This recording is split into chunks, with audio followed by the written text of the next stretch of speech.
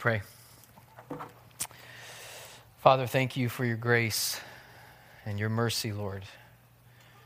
Your ways are higher than our ways, and your thoughts are higher than our thoughts. And so we are desperate for your help, that we could understand your word, that we could have faith to believe in the Son of God. We ask for that. We ask that you would help us in this time, Lord. We ask that your Spirit would move in us and among us, that you'd be glorified, that Christ would be exalted. And we pray these things for your glory. In Christ's name, amen. Well, go ahead and turn, please, in your Bibles to Luke chapter 7. I'm going to be looking today at verses 24 through 35. As you're turning there, this past Thursday, just a few days ago, the boys were, at least most of them, getting ready for school. I was sitting on our couch in the living room, and Judah, our youngest, had just finished his cereal and walked away from the table, came over to me, climbed up in my lap, wraps both of his arms around my neck, lays his head down on me, and says, "I'm staying here till it's leave time." Beautiful, right? I mean, just so precious, right? That's childlikeness that we love. I mean, we hear things like that, and it's just like, we love the heart of a child. Childlikeness is a wonderful thing. The Lord commends childlikeness. Unless you come like a child, you cannot enter the kingdom of heaven. Childlikeness is wonderful. But there's the other end of the spectrum of being a child as well, and that's childishness. And childishness is not as well received, and it's not as well looked upon. In fact, that's what we're really going to look at and see in the text before us today. So if you wouldn't mind standing, I want to read beginning with verse 24 through verse 35. When John's messengers had gone, Jesus began to speak to the crowds concerning John. "What did you go out into the wilderness to see? A reed shaken by the wind? What then did you go out to see? A man dressed in soft clothing? Behold, those who are dressed in splendid clothing and live in luxury are in king's courts. What then did you go out to see? A prophet? Yes, I tell you, and more than a prophet. This is he of whom it is written, 'Behold, I send my messenger before your face who will prepare your way before you.' I tell you, among those born of women, none is greater than John. Yet, the one who is least in the kingdom of God is greater than he." When all the people heard this, and the tax collectors too, they declared God just, having been baptized with the baptism of John. But the Pharisees and the lawyers rejected the purpose of God for themselves, not having been baptized by him. "To what then shall I compare the people of this generation, and what are they like? They are like children, sitting in the marketplace and calling to one another. 'We played the flute for you, and you did not dance. We sang a dirge, and you did not weep.' For John the Baptist has come eating no bread and drinking no wine, and you say, 'He has a demon.' The Son of Man has come eating and drinking, and you say, 'Look at him, a glutton and a drunkard, a friend of tax collectors and sinners.' Yet wisdom is justified by all her children." Father, thanks for your word. Your word is truth. It does not go out void. You have promised that. So help us. Bless us. Bless our hearts as hearts that are receiving your word. Help us, bless us as people who are not just hearers of your word, but doers of your word. We pray in Christ's name. Amen. Go ahead and have a seat. Well, I want to talk about two categories. The first is this, the fruit of childishness, and the second is the fruit of childlikeness. The fruit of childishness and the fruit of childlikeness. Now, this passage isn't just about John the Baptist and how great he is. It's about the people as well that Jesus is talking to and their childish behavior versus childlike behavior. To be clear, Jesus is definitely defending John's honor. I mean, we see that here. John's disciples have come. If you remember from last week, the text before this, John's disciples have come. John has sent his disciples to Jesus to ask him, are you the one to come or should we look for another? And it's revealing this doubt in his heart. John, who knew who Jesus was and knew who he himself was, this prophet who's to prepare the way of the Lord, is now sitting in prison. And the King of Kings, the Messiah, has come, but he just didn't expect that his coming would mean prison for him. And so he's struggling with doubt, and he sends these disciples to Jesus, and the disciples ask, are you the one to come, or should we look for another? Jesus answers, and then we get to verse 24 where we pick up today, and John's messengers, his disciples, have gone, it says, and then Jesus begins to speak to the crowds. And as he begins to speak to the crowds, he's defending John's honor before the crowd. He begins to ask the crowd a series of questions about John. And so we see these two categories played out in the verses. The first is the fruit of childishness. The fruit of childishness. Those who are childish are three things that we'll talk about today. First, they're never satisfied. They're insatiable. They're never satisfied. Secondly, those who are childish are rebellious, or disobedient. And third, those who are childish are self-righteous. And it's difficult to tell from the text here what percentage of the crowd is childish. Certainly we know the Pharisees and the lawyers, he calls them out. The passage calls them out. They certainly are some of those who are childish, but it seems like there's a larger chunk of this crowd of people who are childish in their thinking.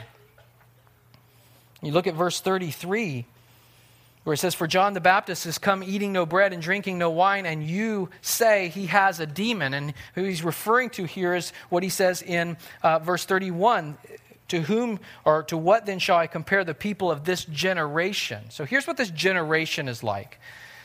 And then verse 33 says, it's people who see John the Baptist coming, and he's fasting, and you say he has a demon.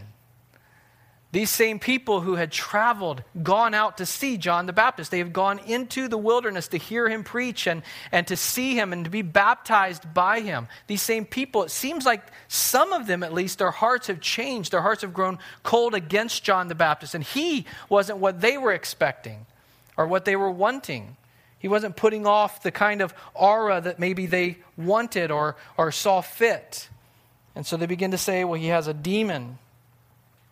It's hard to tell of the crowd who is that, but there's certainly some in this crowd, the Pharisees, the lawyers, and some in the crowd who are displaying the fruit of childishness. They're never satisfied. And so Jesus asks these questions, verses 24 through 27. When John's messengers had gone, Jesus began to speak to the crowds concerning John. What did you go out into the wilderness to see? A reed shaken by the wind? What then did you go out to see? A man dressed in soft clothing? Behold, those who are dressed in splendid clothing and live in luxury are in king's courts. What then did you go out to see? A prophet? Yes, I tell you, and more than a prophet. This is he of whom it is written, behold, I send my messengers before your face who will prepare your way before you. It seems like these people, some of them at least, who had gone out after John the Baptist, as Jesus is referring to here, have grown cold. They call him now demon-possessed. What did you go out into the wilderness to see, Jesus says? What did you go? What did you travel so far? Why did you go so far there? What did you go to see? What was it you were looking for? What was it you wanted to hear? Were you going to find a reed shaken by the wind? You can imagine maybe we're kind of prone to this. Some of the people having seen that John's messengers have come, and there's some doubt now in John the Baptist. He's asking now, are you the Christ? Maybe some of them are thinking, well, is he fickle? Is he changing his mind? Is he swaying like this reed? We tend to do that, right? We're quick to judge. We're quick to critique. We don't look at the life characteristics of a person. We hear them say one thing and we're quick to make a judgment call. What have you done for me lately? Kind of mentality. It could be that some of the people are struggling with this, and maybe they're thinking, he's fickle, he's a reed, he goes this way and this way. Jesus says, not at all. John is no swaying reed. That would be childishness. Paul addresses that kind of childishness in Ephesians 4, verses 13 and 14, where he says, until we all attain to the unity of the faith and of the knowledge of the Son of God, to mature manhood, to the measure of the stature of the fullness of Christ, so that we may no longer be children, or we may no longer be childish, tossed to and fro by the waves and carried about by every wind of doctrine, by human cunning, by craftiness and deceitful schemes. Paul's talking about those who are young and childish in their hearts. And so any wind of doctrine comes, any idea about Christianity, any book is written, any message is preached, and it may be something that's so counter the scriptures, and they hear it and they're like, well, that sounds pretty good. Yeah, okay, that sounds good. I think I agree with that. And they begin to go after that. Paul says, don't do that. Don't be childish like that. That's childishness. And what Jesus is saying is John was not at all like that. John was not like the people who were swaying back and forth with their opinions of him. He was not a reed shaken by the wind. What was it that caused the people to travel such distances into the wilderness to see and hear John preach? It wasn't that he was a reed shaken by the wind. It was more like what the psalmist writes in Psalm 1, that he was a tree firmly planted by streams of water. Blessed, the psalmist says, blessed is the man who walks not in the counsel of the wicked, nor stands in the way of sinners, nor sits in the seat of scoffers, but his delight is in the law of the Lord. And on his law he meditates day and night. He is like a tree planted by streams of water. Jesus goes on in verse 25 asking another question. What did you go out to see? A man dressed in soft clothing? Those who are dressed in soft clothing were those who would kiss up to the king, or to a high official, hoping to get elevated in some way, some higher ranking, and then be able to have the lifestyle that would go along with that. That was not John. We know that was not John, right? He didn't kiss up to the king. In fact, he rebuked the king. He goes to the king and calls him out for this unlawful relationship he has with his brother Philip's wife. And rather than being elevated and promoted and being dressed in this soft clothing and being looked upon favorably by the king, he's in prison. John was not a reed shaken by the wind. He was not a man dressed in soft clothing. Those were childish things. Not at all what John was like. Jesus is showing, though, that many of the people are childish in that they're never satisfied. They're insatiable.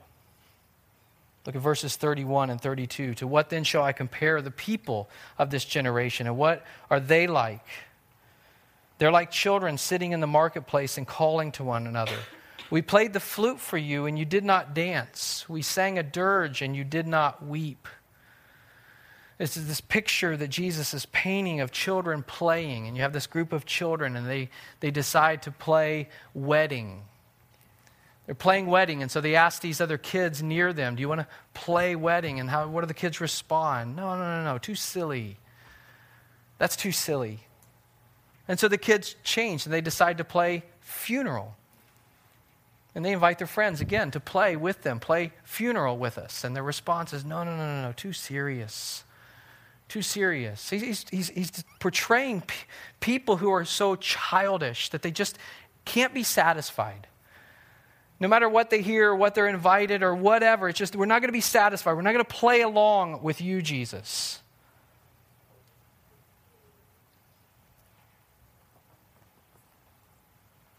They're insatiable.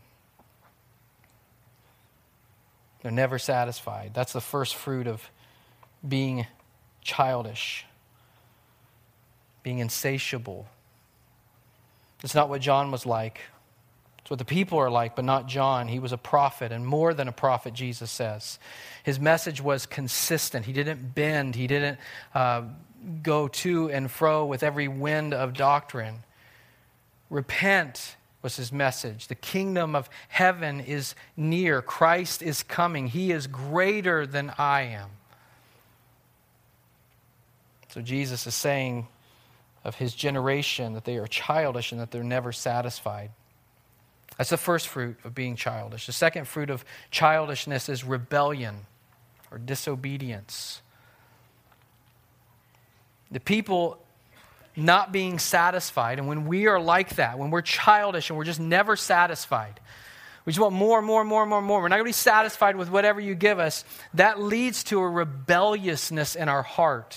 And we see it with them. Verses 33 and 34, for John the Baptist has come eating no bread and drinking no wine, and you say he has a demon.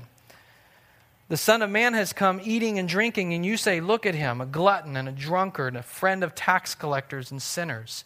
That's the next step in being insatiable, not being satisfied. It's just this rebelliousness in their heart. That's the comparison that Jesus is making here. Here's what this generation is like. They're like children who sit in the marketplace and they call to one another. We played the flute for you. You didn't dance. We sang a dirge. You didn't weep. For John came and he was not eating, not drinking wine. You say he has a demon. And then the Son of Man comes, more like playing the flute, playing wedding, coming and eating and drinking. And you say, look at him, a glutton and a drunkard, a friend of tax collectors and sinners. It's just rebelliousness of heart. It's childishness. Except for the Pharisees and the lawyers, at least many of these people used to be filled with enthusiasm about John. And now they say he's too harsh. His message is too severe. He's not sociable. He must have a demon. He's demon-possessed. But then Jesus comes along. And what do they say? Jesus is too sociable. He eats and drinks and hangs out with tax collectors and sinners. That's what drunkards do. We'll have none of that either. It's the fruit of childishness. It's rebellion of heart. The third fruit of childishness we see in these people is self-righteousness. They're never satisfied, they're rebellious, and they're self-righteous. Verse 30, the Pharisees and the lawyers rejected the purpose of God for themselves, not having been baptized by him, by John. The Pharisees and lawyers rejected God's purpose for themselves. God's purpose for Israel was that they would what? Repent. And turn to him and believe. And the Pharisees and lawyers rejected this, God's purpose for them. The epitome of childishness is found in the words, I can do it myself. That's childishness. And that's what we see in the Pharisees and in the lawyers. We don't need your program. Jesus, we don't need your program. John, we don't need this program you're preaching. We can do it ourselves. We're fine.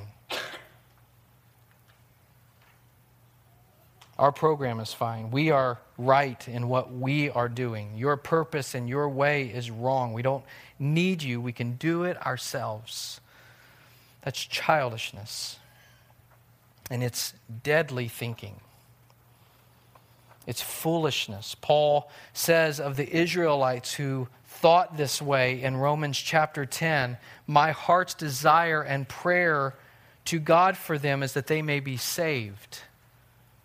For I bear them witness that they have a zeal for God, but not according to knowledge. For being ignorant of the righteousness of God and seeking to establish their own, they did not submit to God's righteousness. That's the Pharisees. That's the lawyers. It's those who are childish and thinking, I can do it myself. I can do this. I can manufacture a righteousness of my own. If I do the right things and I follow the right rules, I will make it to heaven. They refuse to submit to God.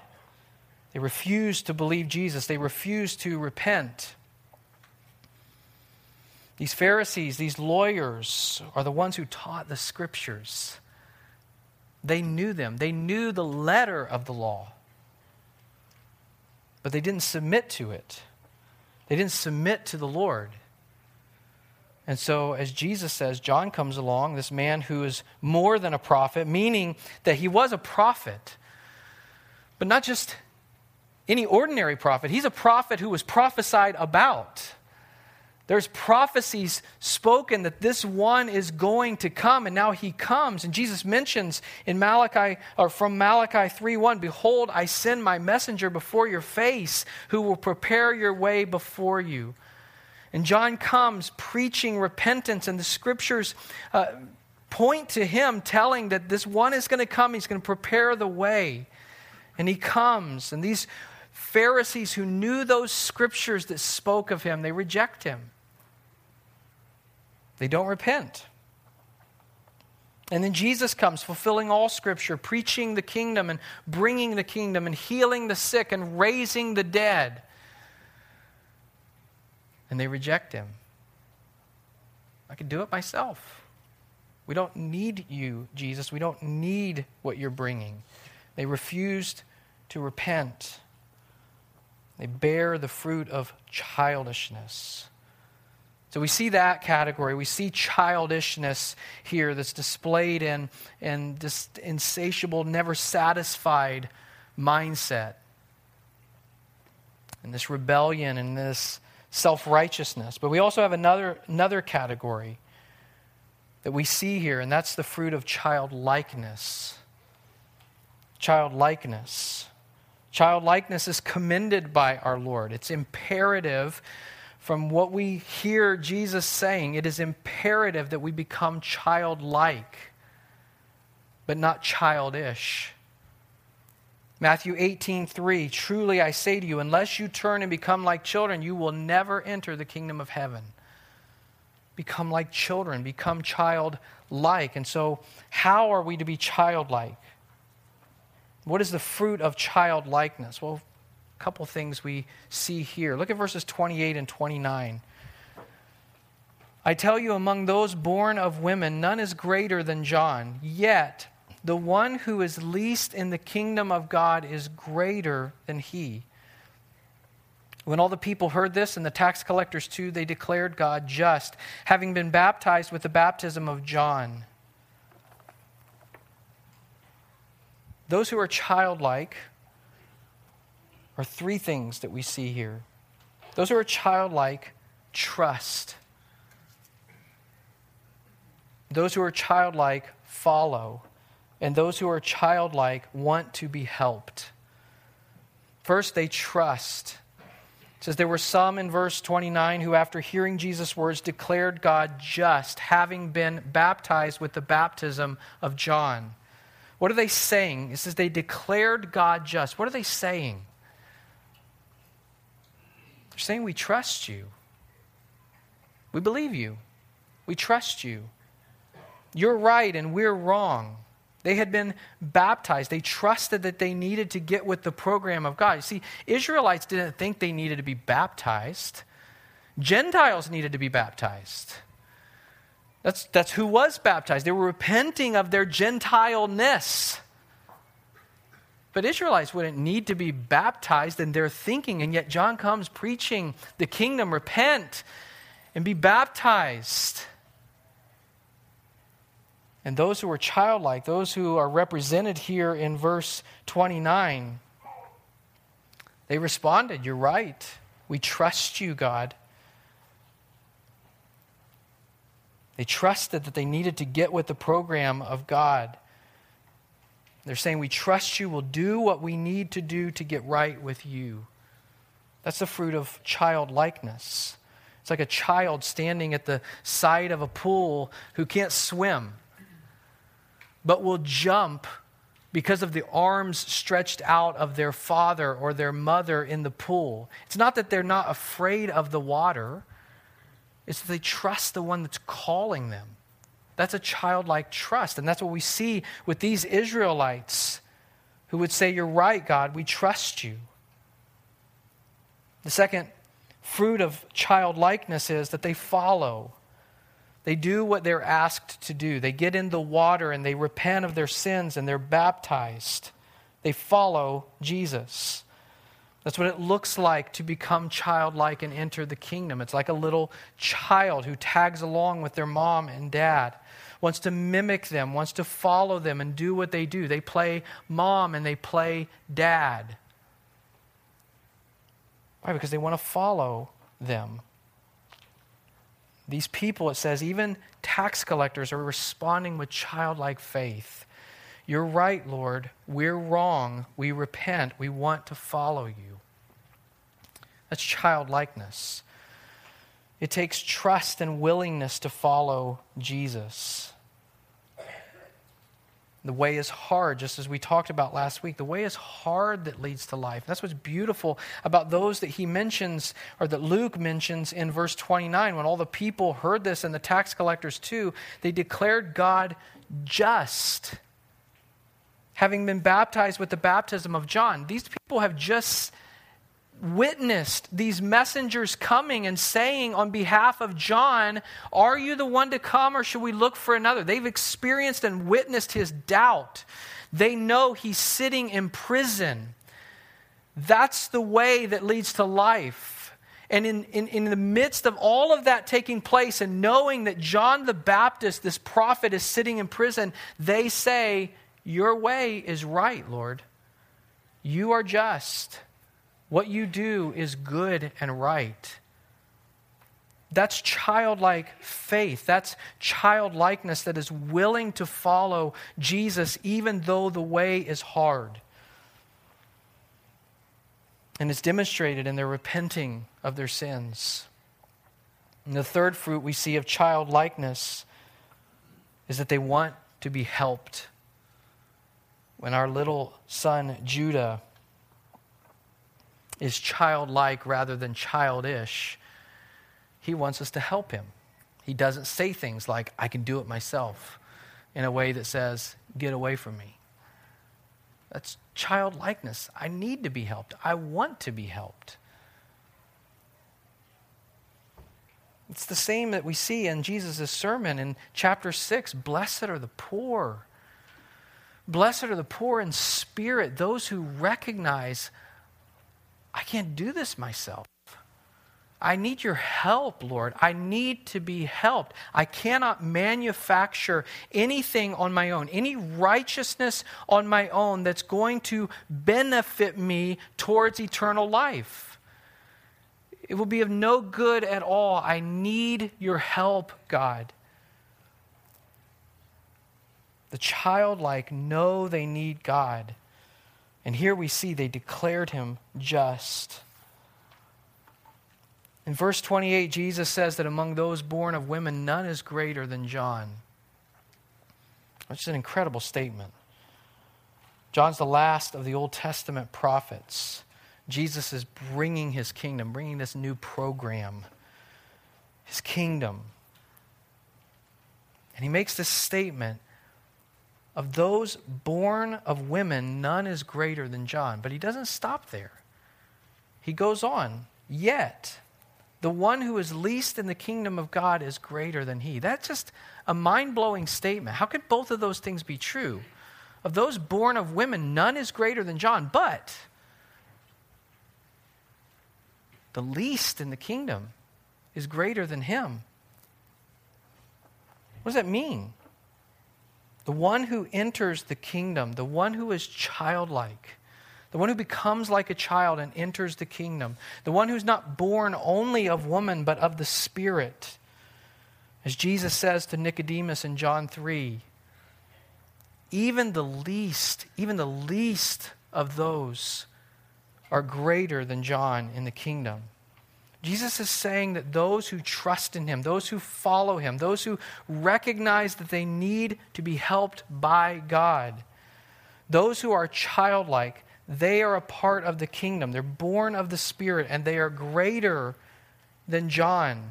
And that doesn't mean that John wasn't saved, that John won't be in heaven with us. It's just a statement about the greatness of the kingdom and the greatness of the redemption that Jesus brings to us. We are saved by his blood. We are set free. We are brought in as little children into his kingdom. It's difficult for us to tell from the text how many of the crowd is childish versus childlike. We don't know. But it's not difficult for us to look at our own hearts, at our own lives.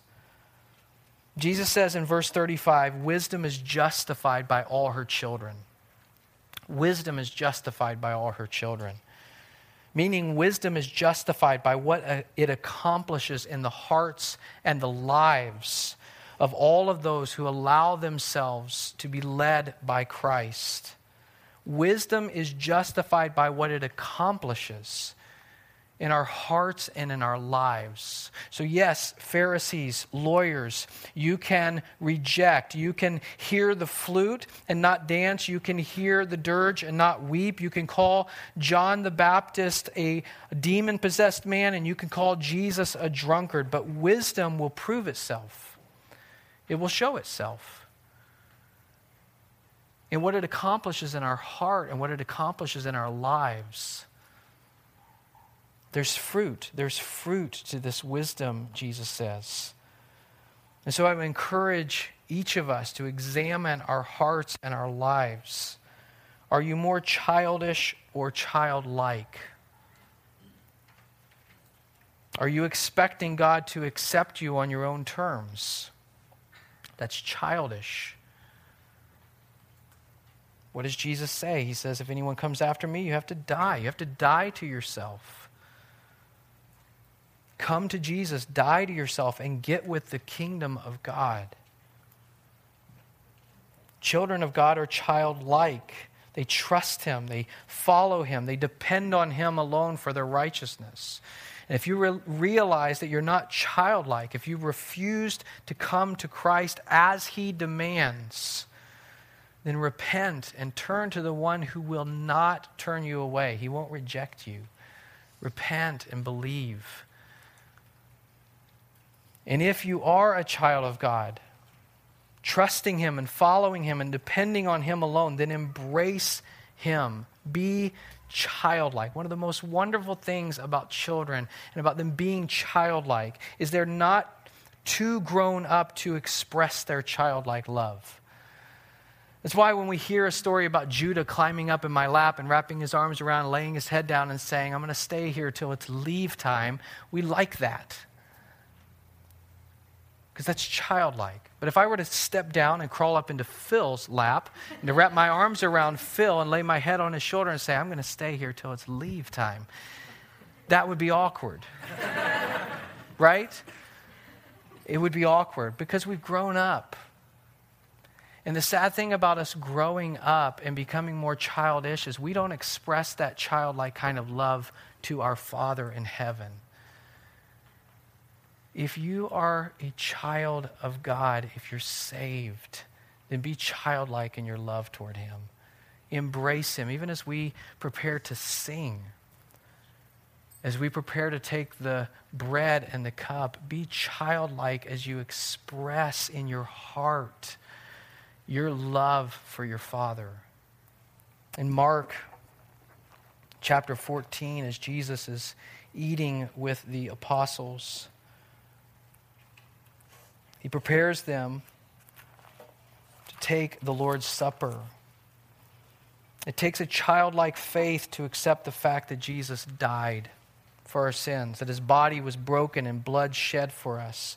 What a joy we know when we do. Jesus says in Mark 14, starting with verse 22, as they were eating, he took bread and after blessing it, broke it and gave it to them and said, take, this is my body. And he took a cup, And when he had given thanks, he gave it to them, and they all drank of it. And he said to them, "This is my blood of the covenant, which is poured out for many. Truly, I say to you, I will not drink again of the fruit of the vine until that day when I drink it new in the kingdom of God." As we take the bread and take the cup, we remember his body and blood, and like children, we eagerly wait for that time, that day when he will, with us, drink again of the fruit of the vine in the kingdom of God. Let's pray. Father, thank you for your goodness and your grace. We thank you for Jesus who has come, bringing the kingdom and purchasing the citizens of the kingdom. And so, Jesus, we set our hearts on you right now.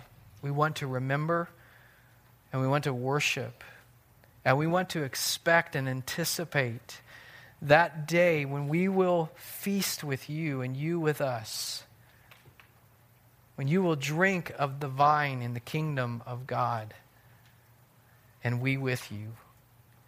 We praise you. We thank you for your fatherly affections for us. Father, that you would prove your love to us by sending your Son as a sacrifice, Lord.